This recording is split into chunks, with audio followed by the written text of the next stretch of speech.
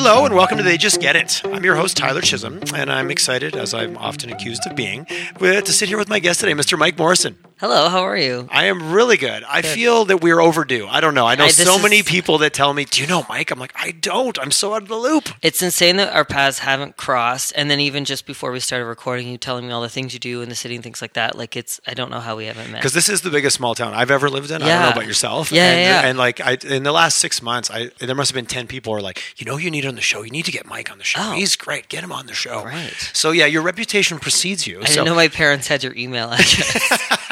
Your mom is like every week, why haven't you got him on the show yet? He's amazing. Yeah. I said, I've heard it to be true. Yeah. So for anybody who, by just the rare chance, hasn't had a chance to tell us who's Mike Morrison and what do you do to keep yourself busy, my friend? God, this is going to take your whole podcast. We got time. We got nothing but time. It's tricky. Like, I don't know. I think I sort of describe myself as a modern entrepreneur because it's different every day. And so, but basically, I own a company that's now called Bloggity Inc., which is like originally from a blog called Mike's Bloggity Blog, which I started in 2006 and covers Canadian entertainment, pop culture, and lifestyle and stuff like that. And it has sort of ridden this wave of popularity and then now sort of a really fun side project still in a way. And then I created some digital marketing conferences. So the big one is here in Calgary called Social West. And we have about 800 people come to that every year, and that's in June. And then we added Social East in Halifax, and we do that in the fall. And we added Social Central in Ottawa, which we're doing our first one in April.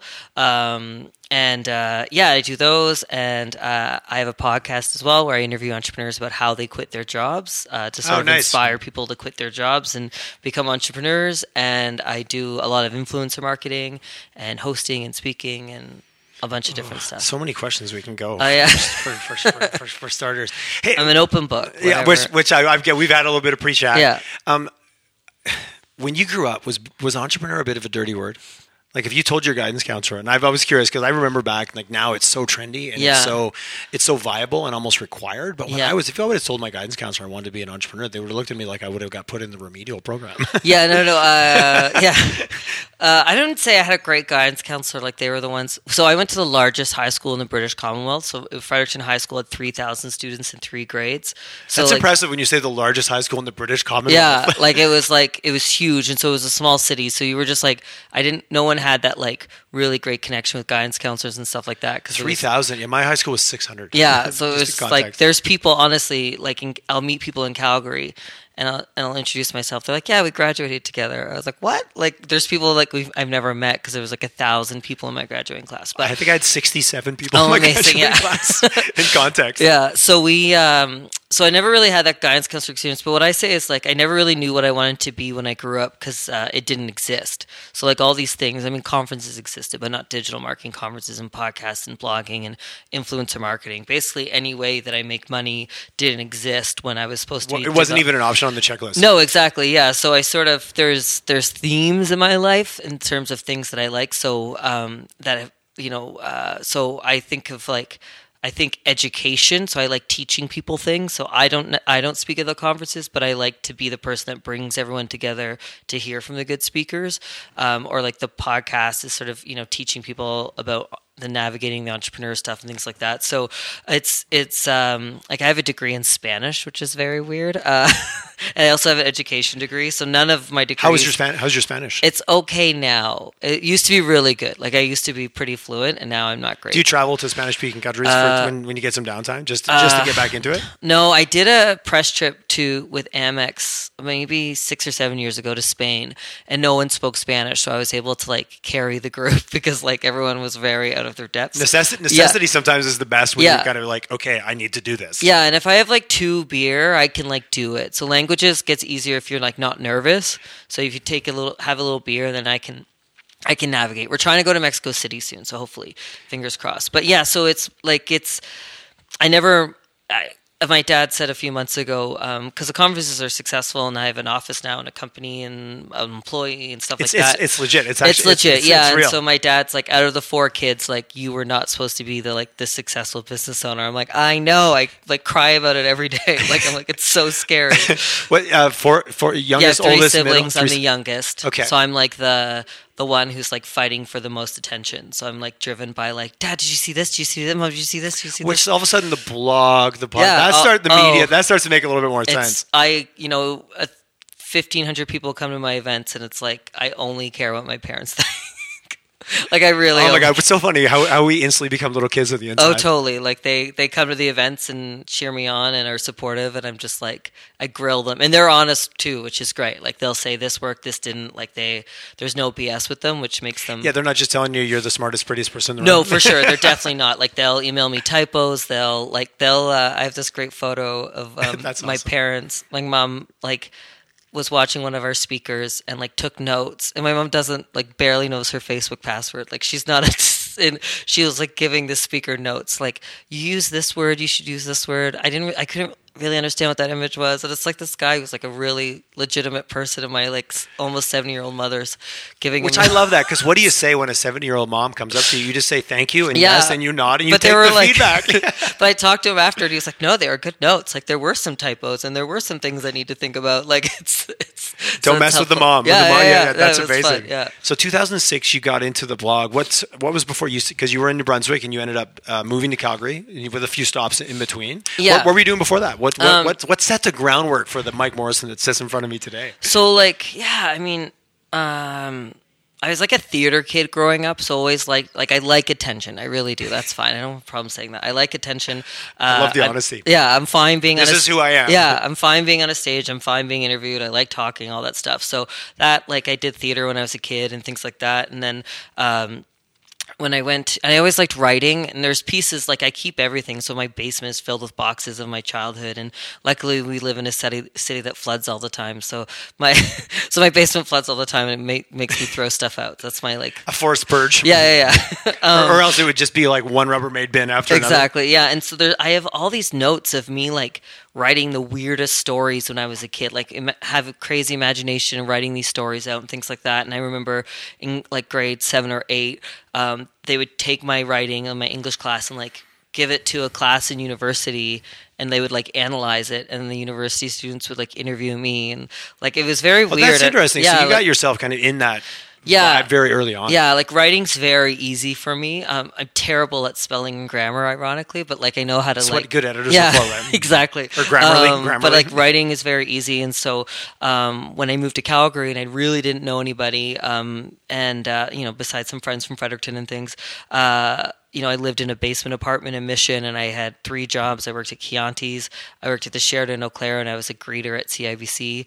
Just trying to pay the bills. And but all jobs where you're out there with people. Oh, totally, yeah. All my jobs. Definitely a theme where you're front and center. For sure, all my jobs are always. I love, even when I quit my job to become an entrepreneur or whatever, my backup plan was always to be a waiter. I liked waiting tables, and I was good at it, so I was well, you're so personable, which is so much of the experience. Yeah, right? and just I put myself through school working behind the bar, waiting tables. Exactly. The best life learning lessons I ever got. Yeah.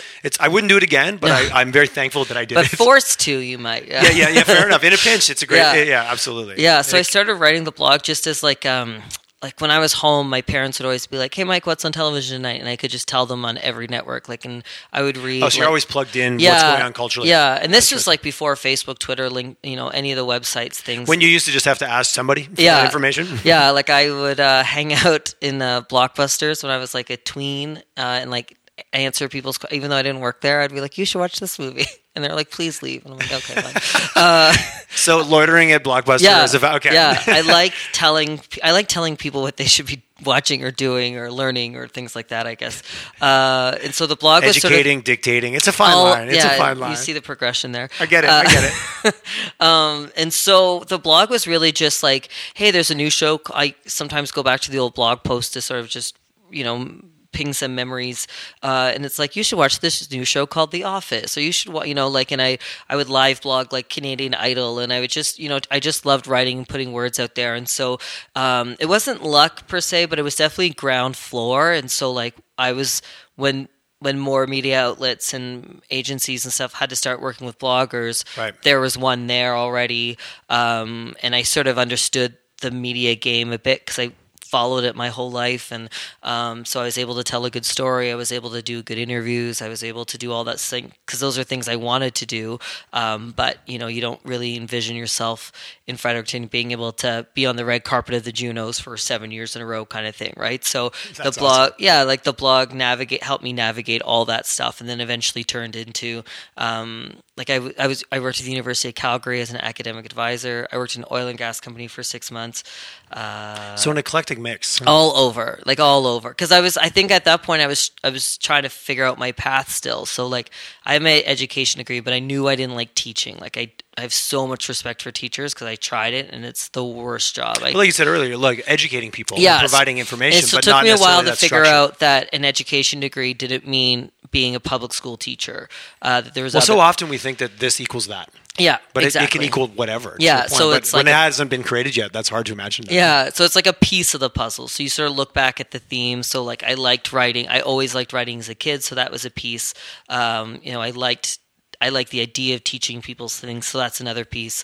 So I loved my job as an academic advisor at the University of Calgary. I was in the fine arts department, so I got to help art students, which are like my favorite students, the underdogs and like how you're going to make money and all that And stuff. everyone gives them a hard time for choosing that path. Totally, Like absolutely. yeah. And I would have the engineering students like sneak into my office and be like, I really want to be a dance major, but my parents will only pay for engineering. And I'm like, cool, here's a student loan application. Like, Do your own path. That's interesting. Yeah, like it was really, I tried to be as helpful as possible. And then that must have been fulfilling. I loved it. Yeah. Like I really, and I'm still friends with some of my students. And sometimes I forget. I mean, I had so many students, but I'll meet a artist in Calgary or something. I'm like, oh my God, your paintings are so good. And they were like, you're my academic advisor. Why don't you remember? I'm like, I don't remember anyone. It's fine. This is you. You had a hand in this. Yeah. So it's cool. And they, it's interesting to think of the wake we leave sometimes. Yeah. or what the impact totally. I mean, even when I do sometimes I'll do interviews on CBC or something, or a panel or something, and someone will come up to me like 18 months later and be like, I'm really mad about this thing you said. And I'm like, when did I say it? And they're like, 18 months ago. I'm like, I don't even remember saying it. And I was probably saying it just to be good radio. Like I do. You don't need to have carried it around for 18 months. But yeah, I mean, sorry about that, but you can let that go. Yeah, it's amazing when even in these podcasts, people's like, oh, that thing you said that time that really inspired me, or I'll be like, I don't even remember that even being part of it. Yeah, but yet it hits people in different ways. Yeah, I think things like this, people will listen to this, and some people will be like, "Oh, there's nothing there for me," and other people, one of us will say something in this episode that like pings something, and I think if you ping people enough, then they'll, create that change that they're looking for and things like that. And that's my podcast talking to entrepreneurs about quitting their jobs. I try to find people who have all different situations. So they were married, they had a mortgage, they had 4 kids, and they still quit their job. Here's how they did it, kind of thing, because that only fits. So inspiration, but also a little bit of a playbook. A little bit, yeah. Okay, I haven't checked it out, to be totally honest. No, it's okay. It's fun. They're short. It's just because mostly because you probably get these calls too. It's like most of the time people reach out about entrepreneurs. Like, how do I be an entrepreneur? I'm thinking about quitting, or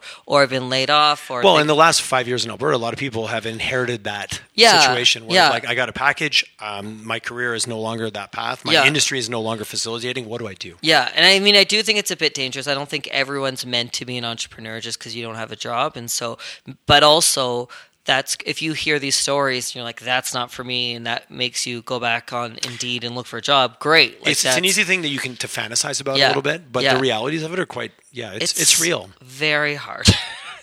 It's very hard. And it's unrelenting. Yeah, exactly. And it really is. And sometimes I say like, I don't get a vacation day, but I never have to ask for a vacation day, and like that's good for me. I don't have to ask, but yet I hardly take any. Yeah. So I work all the time, but I want to do that. So I do. I took 3 hours off yesterday while I was sleeping. No.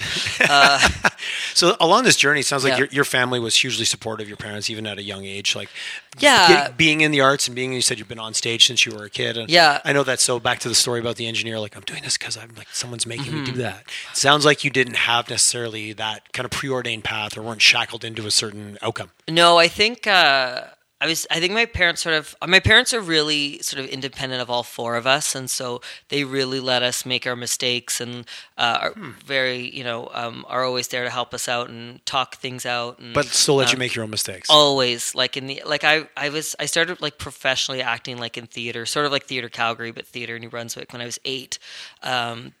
And I would like take a taxi from my elementary school to rehearsals and things like that. Like they gave me that independence. So a high degree of independence. Totally.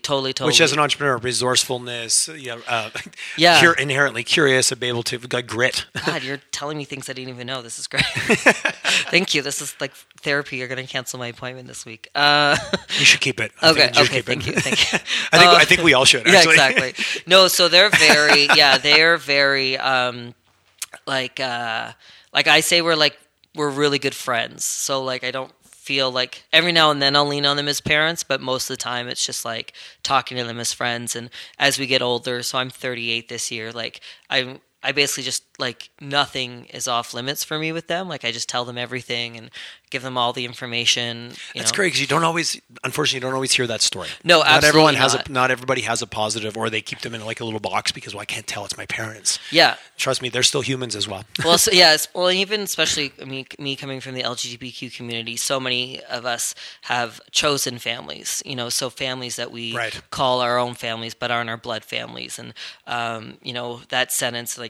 I always, we like every family have our struggles, and sometimes people are like, but your family, and I always hated that. Like I was like, no, but they should still be nice to me, and I should still be nice to them, and things like that, right? Yes. So it shouldn't be an excuse for bad behavior. Yeah, exactly. So so that was that's their 20s when you're learning how to be an adult and a kid, and you're all all that full stuff. of angst. Yeah, exactly. Yeah, so it's kind of like retesting. It's like you check your boundaries when you're in your terrible 2s, and I think you do it again in your mid-20s. Yeah, just like flexing. What version of this do I want to take on? What's my choice versus what have I inherited, and all that fun stuff. Yeah, exactly.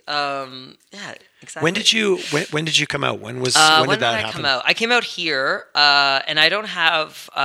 I do a lot of advocacy for LGBTQ youth, but I'm always very clear that I didn't really have the same trauma that they did. Like this is a very weird story, but like I never went to sex ed because I was in this like performing group, and I didn't go to school in May and June for 3 years, and that's when my school did sex ed. So I like never went. So internet was not really there, so I was way behind on a lot of things, and so I understand now the importance of sex ed. I'm like, everyone should go because it's an interesting thing to have gapped. Oh, totally. When you're younger. And so in those pivotal years where, anyways. Yeah, so I never really like high school, university. I wasn't super interested in like anything or anyone. Like I loved working. Like I literally had a skeleton key to my university because I was so involved in everything. Like the school was just like here because I was like because you're coming and going all the time. All the time. Like I loved university. I thought it was such a great experience, and not necessarily the academic part, but the building community aspect of it. Anyway, so I moved out here, and I definitely struggled coming out in terms of stereotypes. So I thought being gay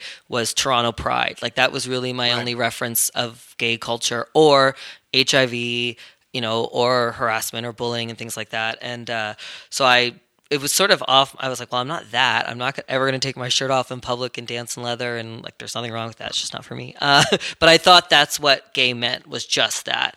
And then there were so many limited because of like, the internet wasn't what it was. We had so many smaller perspectives of things. Yeah. That's and then when I moved out here and I started meeting like guys just through like friends and stuff like that were like, oh, I'm an engineer, I'm a doctor, I'm a lawyer, I'm a contractor, and I'm gay, and I'm like, wait, you can be those things and be gay? Like I literally didn't know that. Like that was brand new information to me.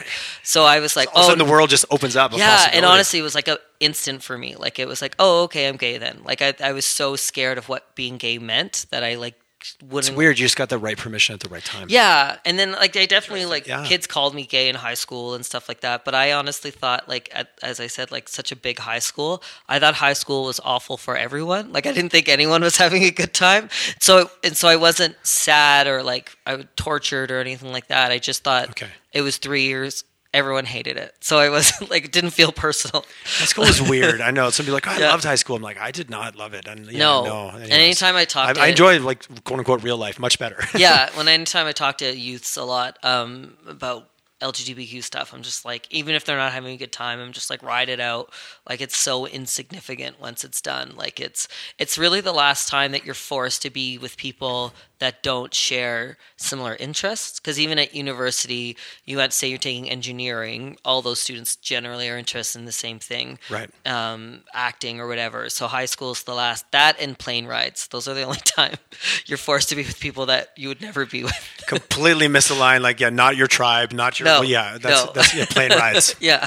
Yeah, so transit of any kind, but plane rides, it's compartmentalized for such an extended period of time. Yeah, like plane rides are expensive, but eventually most people end up on a plane. So eventually everyone ends up on a plane together, and you're like, oh wow, we are all very different.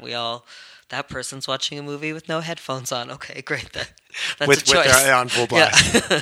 It's like going to a concert at the Saddle Dome or somewhere, and all of a sudden you're like, where are all these walks of life normally? I don't see these people. I don't know what's going on here. Exactly. Very much true. But you're right, high school, it's all jammed together into this big melting pot. Yeah. And you're also at a place in your life where you're not necessarily sure where you are from an identity perspective, whether you're straight, gay, it doesn't matter. No, yeah. You're trying to figure things out.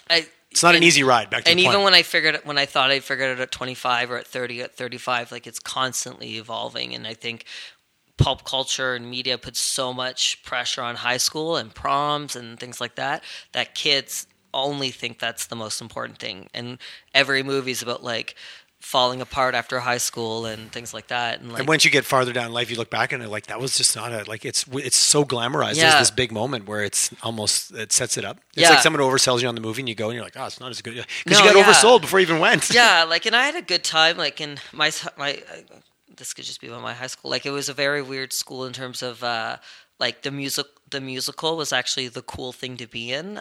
Which that's not always. Usually it's the sport. Like, that's the stereotype is the other way. Yeah, when you have 3,000 students to choose from, you can put on a real good show. Like, you, yes. Like our basketball. The variety show at my school was a little bit light because we only had 600 kids Ours altogether. was like America's Got Talent, because, like, you can find 12 amazingly talented people, and you could find, like, it changes everything because your ecosystem is so big. Our high school team never lost. Our basketball team never lost. Like, we were undefeated in everything. So there was this sort of strong school pride, but there was enough to go around on all the different pillars. And so when I actually got a part in the musical, but I can't sing, so they cut all my songs, which is fine.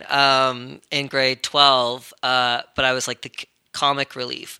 I was like the comedy person in the show, and that changed everything. Like, then that taught me that I was funny because I could tell. Because it puts you, literally shined a spotlight on you. Yeah, I guess so. Yeah. And then people thought it's a bit to be super blunt about that. Yeah, like, I don't know what people thought about me before, but that sort of showed people that I was funny, and being funny has sort of helped me, navigate all of this stuff, because I like, I have knowing that my sense of humor is unique and being okay with it, and I basically say everything I'm thinking all the time and things like that. And so I love it. If you want to know what you're thinking, just wait. You'll hear. Yeah, like, it's not. I'll tell you, it's fine. I love that because I think you save a lot of time that way. You get right to the heart of things a lot quicker. Yeah, exactly. You're right. And so so that was a big turning point, I think, for me personally. Hearing, like, classmates that I didn't know I knew or whatever just say nice things about me, or being, saying I was funny and things like that was like, like I said, I'm desperate for attention. So to have... How old were you at that point? That was probably 17, I think. So kind of a pinnacle for, like, this who am I? What's my identity? Yeah, like, I remember... Kind of gave you a lot of permission all of a sudden. Yeah. And I remember the first time, because the part had required me to have a silly voice, and it was Pappy Yoakum and Little Abner, which is, like, not a musical you could do in 2020. It's very offensive. So, like, definitely... It was a different time. Yeah, that's all right. Definitely. I can't ever run for politics because of that musical, so that's fine. Like, photos will come out. No.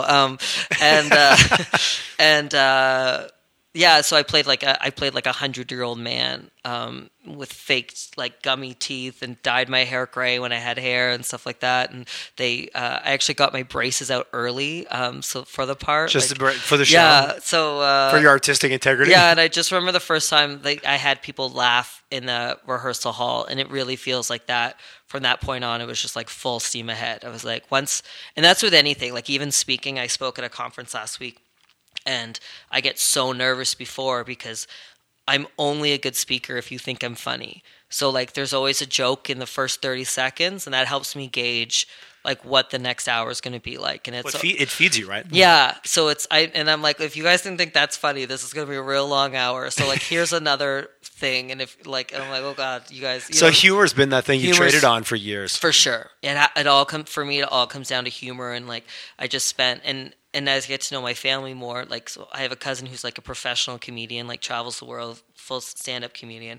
And my granny, who I just spent the weekend with, she's 98. And like 8 years ago, she entered the Winnipeg Comedy Festival.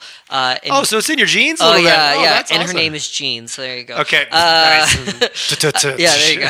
See, we have that in common. And she like made it to the finals of the Winnipeg Comedy, like, open talent competition, and at 90, yeah, like she's fat, and like she got I'd go see her just because like at 90 and you're rocking it. Good for you. Oh my god, no, she got paid like a few weeks ago like $300 to like be at a gig, and like so she is now a professional. Yeah, she has been monetized. It's so funny, and like she just tells the same 20 jokes, but like if you've never heard them, they're very good jokes. Well, a lot of comedians do. Most comedians are the same. It's a shtick for sure. Exactly. But so you're 90, like, or 98. There's just built-in delivery. There's built-in humor. There's the whole. Yeah, like, and then she like simple things like she never buys green bananas because she won't be there. She thinks she won't be there by the time they turn yellow, or like anytime someone offers her a lifetime warranty, she's like, "Really?" Like, what? She's like, so she plays off the whole. Yeah, she uses all of her. Oh yeah, totally, and yeah. So yeah, and I love it because humor lives in that place where some of those could be, that's kind of offensive, but that's where humor lives, right on this weird line. There's a sweet spot of not being offensive and saying what they're thinking.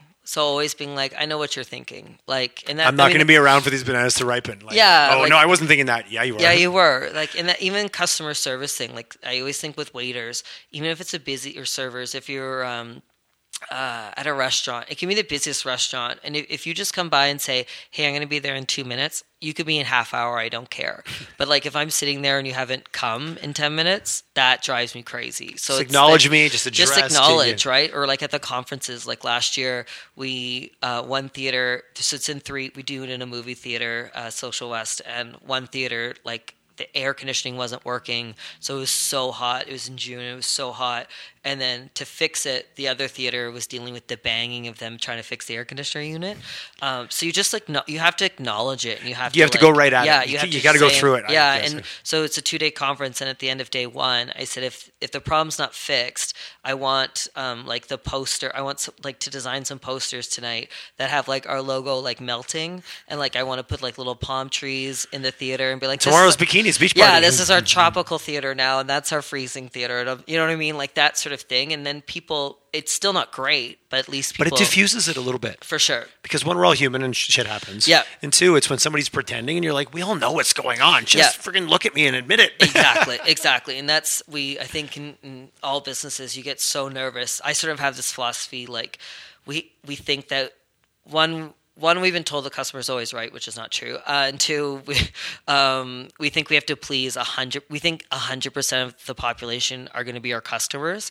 That's not true. I need 800 people to come to my conference. So how do I get 800 people, not 1.1 million, in Calgary or however many in the west coast of Canada? I just need 800 people that are bought into this core idea. Yeah, and like that's especially. Because I talk about politics on social media, and I have no grievances about that, and so I know I'm going to alienate people and stuff like that. But I hope that I have a good enough product that even if you don't agree with some of the things I'm saying, you'll still want to come. But even if you don't want to come, that's okay too.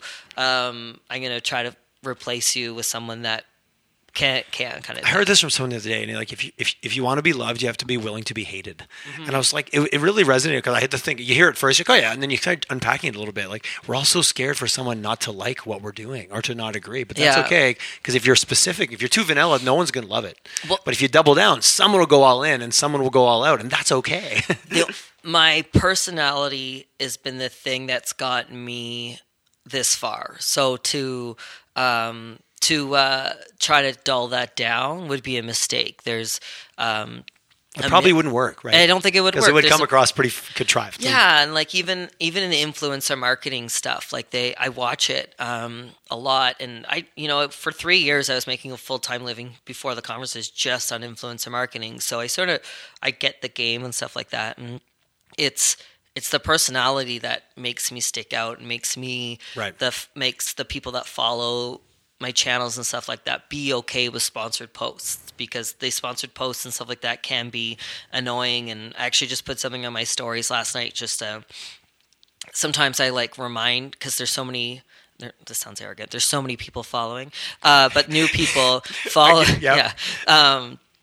There's new people. So if you just started following me today, you don't know any of the last 15-year journey. You don't know the backstory. So you just see me as XYZ. And so every now and then I do like reminders of like who I am, or, just an update. And so just yesterday, because there's quite a few sponsored posts on my feed in the next few weeks. And so I just sort of said, hey, you're going to see these just as a reminder. Like, I'm a small business. I have an office. I have an employee. This is the way I make a living. Back to your direct approach. Yeah. And like, I promise you, like, these are all things that I think are really interesting or really fun, and like you should. And I said, like, you should see the ones I say no to, and almost all the comments were like yeah, like it's almost like it's Mike approved. Like, I've done such I think a good job over the last years with the sponsored post and just my regular content. Just so if it does say ad, you can trust that generally I approve of it. I was going to ask. So when you have people, 10 people come to you, 5 you say no to, ballparking. But so when you promote something, or when you, as an influencer, it's such an interesting world, because you've seen some influencers really trip and fall and just take money and promote crap, to be totally honest, or something you're like, that is bull. You don't do that thing. And we all have a high bullshit meter. My business partner always jokes. We see through things pretty quickly. Yeah. So for yourself, it's fairly, curated would be the word I'd use in terms of... Yeah, I would say for sure. And I think I've always wanted to hear from people, the agencies that work with me, because I think I'm really difficult in terms of influencer marketing. Like, I push back a lot, and I like hold my ground on certain things. And we could have a whole discussion about influencer marketing, but I like on my LinkedIn. Yeah, I feel that might be it, because that's an interesting concept, because I think people know about it, but unless you're involved with it, we really don't know how it works. Yeah, I mean, so often by the time the campaign gets to me, so like, hey, Mike, we have a job for you, it's so boxed in that I can't do anything with it. And so I have to say no, because I'm like, I would never say that. I would never do that. And I'm like, why wouldn't you bring me in from the beginning? Like, and my followers are completely different than another person's followers. So you can't pitch a campaign to 10 different influencers, like the exact same campaign, because like, why am I me in a It's not like buying media, essentially. Yeah. Right? So why are you pitching the exact same thing about a TV show to me and a fashion influencer? Our audiences are totally different. Like, and, so I always love the agencies that, reach out a bit sooner, or, but sometimes I'll say no. Here's what we're thinking versus here's what we've already thought about. Yeah, exactly. Sometimes I'll say no, and they were like, okay, we already said you said yes. So like, how much for you to say? What agencies don't do that, do they? Yeah, exactly.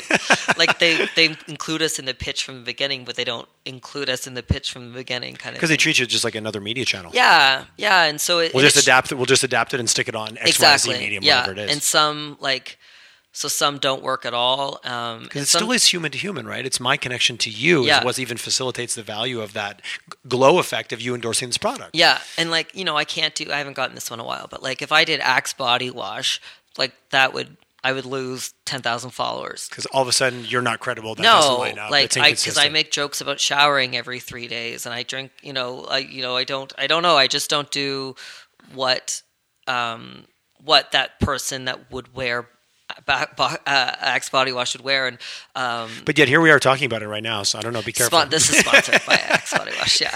This is like reverse influencer marketing. We'll tag them all over this. Exactly. This and it's agencies are always changing. So you guys get clients and you lose clients and things like that, and so then I'll get emails being like, hey, we're XYZ agency, like, we'd love to work with you. I'm like, cool, I've been working with you for 12 years, welcome to the agency. Like, please look at my file, kind of thing. And so it's yes, we're guilty. Yeah, the agency world is guilty of a little bit of that. No, and that's fine, and that's that world. And so I think no one knows their audiences better than people who've built their audiences. And so, like, bring us in and talk to us. And like, for example, I have a post last week about Robert Mondavi wine. It's just a fun little post about winter and wine. And when I got the email, the first thing I did was Google the price of Robert Mondavi wine, and it was $18.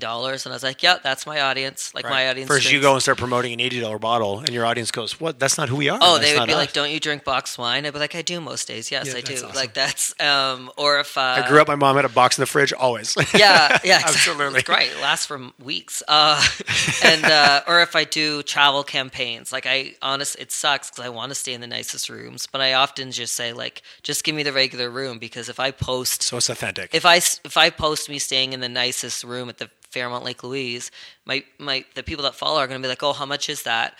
And I'll be like, "Oh, it's $2,000." They're like, "Cool, why are you?" I'm like, "Yeah, I can't stay here either." Because that's not relatable. Yeah, and I did something for Pursuit a few weeks ago, which used to be called Brewster's, or a lot of people might know them from that. And they switched. I didn't know that they switched their name. Yeah, it's Pursuit Collection now. Oh, interesting. I didn't know that. And during my Instagram story about it, I was saying how much the hotel rooms. I was like, "Yeah, this room is $120," and people are like, "Oh, I've never seen people do that before." I'm like, "Well, this is what influencer marketing should be. I'm being paid to be here, but I'm also telling you." Well, because if I'm your buddy and I call you up and say, "Hey, I heard you stayed there. What did it cost?" You would tell me. Exactly. So it makes it more real. Influencer marketing is like this whole. It's gosh, we could talk about for hours, but it's. I feel we're slipping down a rabbit hole. We'll go back. To we'll pivot. We'll pivot. But it's gotten so diluted about what it is, but it's really, hey, you have the ability to speak to people who think like you. Can you tell them about this thing? Like, it's that simple. And so it's everyone's when you boil it down, that's really yeah. Okay. And so technically everyone's an influencer, and so like it's just how big your microphone is, really, yeah, exactly, or how tall your soapbox is, and who your audience is, and who And I like it as I was a producer at BT for a while, and Breakfast Television for a while, and so I like getting this. I like getting this piece of information. Can you tell this to your followers? And then me thinking, okay, how can I do this in a way that will work for the brand, will work for me, and work for the audience? And I don't think a lot of influencers do that. They sort of just say, okay, and they post a really nice photo of them, but they're not thinking about the relationship of all three. Well, it's just almost a repost versus an actual investment in a thought process. Yeah, being and deliberate. Some agencies will just send you the copy and say, "Can you say this?" And I'm like, "No, I can't, because I know that you sent this to 20 other people, and if one person notices that 20 people said the exact same thing." And I also write differently. And the world is social, is fickle. Yeah, exactly. Very low tolerance. It's so easy to unfollow. And my tone is really, very unique. And there's one agency once that said, I was like, "I don't have time to do this campaign. It was too last minute." And they said, "We'll just write it for you." And I said, "Well, try it, and I'll see. I'll try it." Send me a sample of your tone. And it was honestly they had did their research. The copywriter spent some time on your material. They talked about, I think it was they talked about my cat, and they talked about this trip I took here, and in this post, and I was like, okay, that sounds like me, I'll do it, kind of thing. But then I think I only did that once. All the time it's me, and I just think I care. I only have all of this because people choose to follow me. So if I don't respect that, it goes away instantly. It's such a nice. It's a high value exchange, and never forgetting that. No, and I mean, I'm so grateful. Don't get as my grandmother would say, not getting too big for your britches. Oh yeah, exactly. Yeah, I mean, it's hard to this is maybe our pivot. It's hard to talk about being successful while trying to stay humble and try. That's the constant struggle I have all the time. And not become a douchebag. Not become a douchebag, and people want to work with entrepreneurs that are successful, but they don't want to work with entrepreneurs. With people who are arrogant, so it's this nobody likes assholes. No, sometimes people like assholes. Some assholes are successful. I know, fair enough. But I believe that there is a balance. I do believe we have this mythical. I want them to be super successful, really caring, really approachable, but I want them to do things at a level that other people maybe haven't reached, which kind of requires different behavior. It's an interesting dichotomy. Yeah. We put a lot of pressure on people that are successful. Yeah, for sure. And my coworker. I have an employee named Emma, and she has a PR background, so she's constantly getting me. She sees the struggle that I have of talking about my successes, but also being humble and trying to be this East Coast guy, trying to be this small business guy, but also getting big contracts every now and then, or getting big opportunities. Working with big national brands, where they kind of expect you to act a certain way too. Exactly. And so, this is not shitting on Toronto at all, but the Toronto people that do what I do are way more confident than I am. And when I go to Toronto is a different swagger. Yeah. And so but I am trying to adapt a bit of that because, especially with the conferences, I find because we're in unconventional cities, it works for ticket sales because we're bringing Toronto type conferences to Halifax, Ottawa, and Calgary for a quarter, sometimes half the price. But then it also takes a lot of work to convince the bigger speakers to come or the bigger brands to come on because it doesn't align with their brand. Well, because they're like, well, if it's so big, why isn't it in Vancouver? If it's so big, why isn't it in Toronto? And I'm always like, the internet's the great equalizer. It doesn't matter. Why does it have to be in those cities? And if I know from a business standpoint, if I was in those cities, it would get buried. There's 20 digital conferences in Vancouver this week. So, well, the idea of like from an entrepreneurial perspective, go where the customers are, but the competition isn't, which is kind of what you're doing. Yeah, so from an entrepreneurial perspective, like even us as like going into Toronto and coming in as a full service creative shop, you can't compete. There is talent pools there. Like we have a very specific focus in Toronto in terms of how we deliver, but it took a lot of discipline to go. What also might work in Calgary doesn't work the same way in Toronto. Oh gosh, so completely different. Markets. Even marketing of the conferences or the type of speakers we have or the audiences we want, like they're so different. Back to the big small town. Toronto's not a big small town. It is a big town. You can you can just get lost there, right? And like I actually really love Toronto. I mean, it's fun to shit on it, but I think it's so great. It's the best city. But it's all of our sponsors, all of our national sponsors are people who've expressed interest, and I'm like, well, come see it. Because I'm a terrible salesperson. I'm not a good salesperson at all. So I'm like, come see it, and then tell me if you want to sponsor it after. Yeah, if you like it, you can. And every one of our sponsors are people who've come to the conference and see what we're doing and see that we're providing a super high quality conference in a different city, in markets that we maybe they haven't tried yet or don't have the collateral to do that in. That's one of our national sponsors. It's like, you're in 3 cities that we know we should be in, but we don't have the time or energy to put things into, so we're going to come along with you on that journey, and you're going to help us out, kind of thing. Which is the whole value, right, of the partnerships. Exactly. Back to the influencer marketing, it's just another version of it. Exactly. It's been fun. I read a couple stats on your site.